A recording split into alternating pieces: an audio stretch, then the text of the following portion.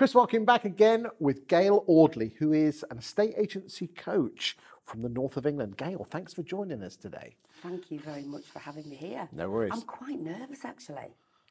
Don't be. It's just you and I. You don't bite. No one's watching this. No, okay. No one watches these videos. It's just you and me having a chat on a sofa called the Watkin sofa because I bought it. But there you go. Very good. The question I want to talk about is why don't more estate agents invest in training and development of their staff? Talk to me.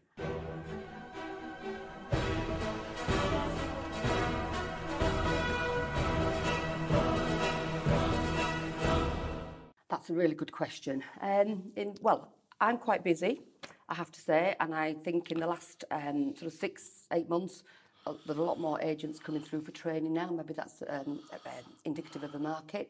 But in my opinion, why don't agents invest in training?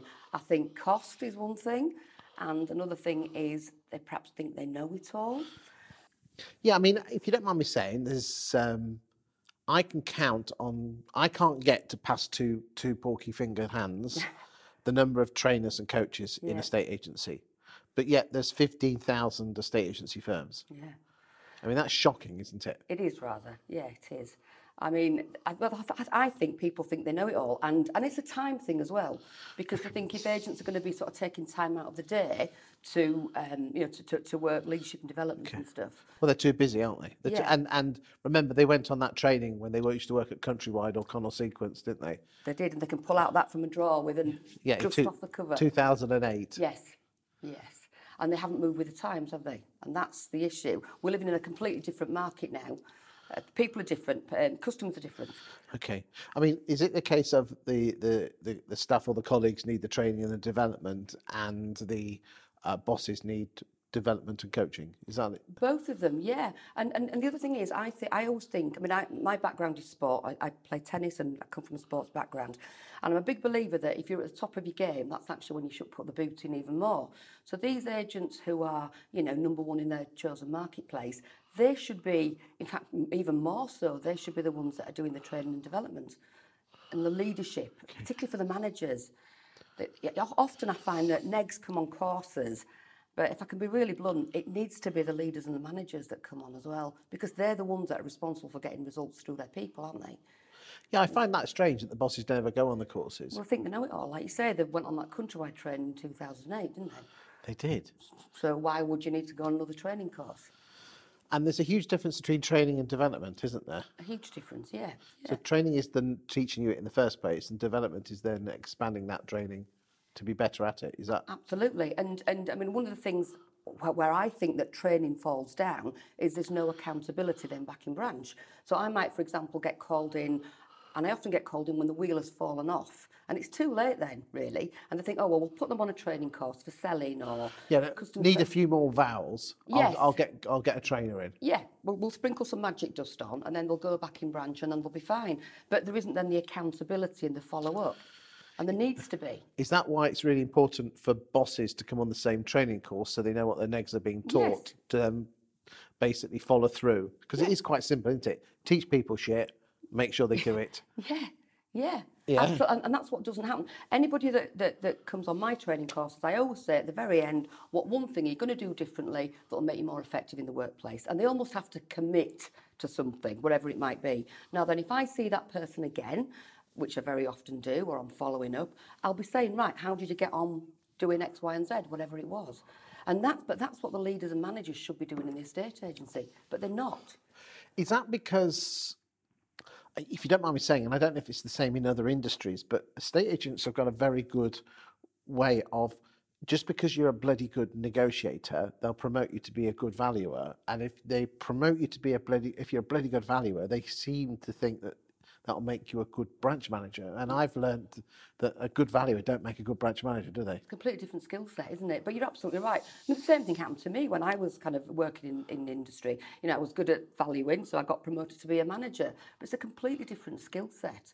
And I think perhaps and I think it's the same in other industries. And I think it's completely. I work with lawyers as well, and it's exactly the same in the legal field. They're the same. Absolutely. Just because you're a good practitioner doesn't make you a good sort of managing partner of a firm. No.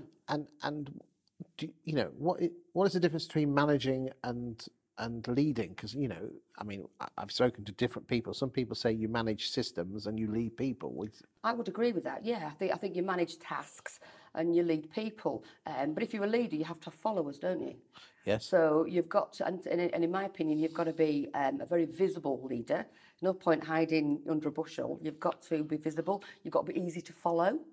And you know, and staff need to know what's expected of them, and there needs clarity. And so many people that come on training courses with me or that I work with,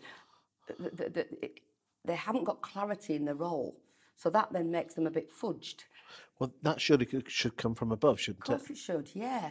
And if they're not quite sure where their levels of authority lie and their responsibility, it's going to cause confusion. So, yeah, there needs to be clarity. Would you say that probably 99% of the problems of estate agents are because of the lack of skills or knowledge of the boss? Well, 99% is quite a high figure. I perhaps might not put it quite What percentage would you say? 80? Yeah, well, from personal experience, people coming on my courses, there's like a roadblock with their boss. Again, perhaps because they haven't got clarity in their role, or they're not being supported in some way, or things aren't being followed up. Okay, so if there's any bosses watching now, in literally a couple of minutes, because we've got only so long on the video, what quick wins? And I know there is no such thing as a quick win, but what things could they be doing differently to make a difference? Giving them some feedback, some constructive feedback. And I think also enhancing strengths. Very often bosses will say to me, oh, they're not very good at that, they're not very good at that, they're not good at that. What about getting something that they are good at and enhancing that strength and that skill and making them better at that? So I'm not saying ignore your development areas, I'm not saying that, but I think a lot of bosses don't work on the strengths. And actually, if they can enhance the strengths, that'll be a quick win. And giving some feedback, saying thank you, just for a job well done. And we talk a lot on training about putting a deposit in their emotional bank account, and just by saying thank you, job well done, sorry I ballsed up, whatever it might be, then that's putting a deposit in their emotional bank account, and that will be a quick win. Do you think bosses are not particularly good at their soft skills, the EQ skills, as they say? Some are good, but I would say the majority aren't. Would you say, I'm going to make a sweeping statement here but here we go, is that, I mean, I've always found this, and I'm only making a statement here, that my bosses who've been women have been better at the emotional side, and I've tended to work better for those people. I have had the 2 male bosses who've been exceptional, but I've had other bosses that have lacked emotion. Yeah, well, I can only speak personally. The best boss I worked for was a woman, or is a woman. So, and she was great at giving the constructive feedback. That was Glynis, wasn't it? It was, yeah. Glynis Hunters. Yeah. Star Lady. She was on that and sofa. And she's been on this very sofa. She has been on that wonderful sofa, yes. Yeah. And she was great at the constructive feedback. She was good at saying thanks for a job well done. If she ballsed up, she'd say she ballsed up. And I respected her then, and I respect her now.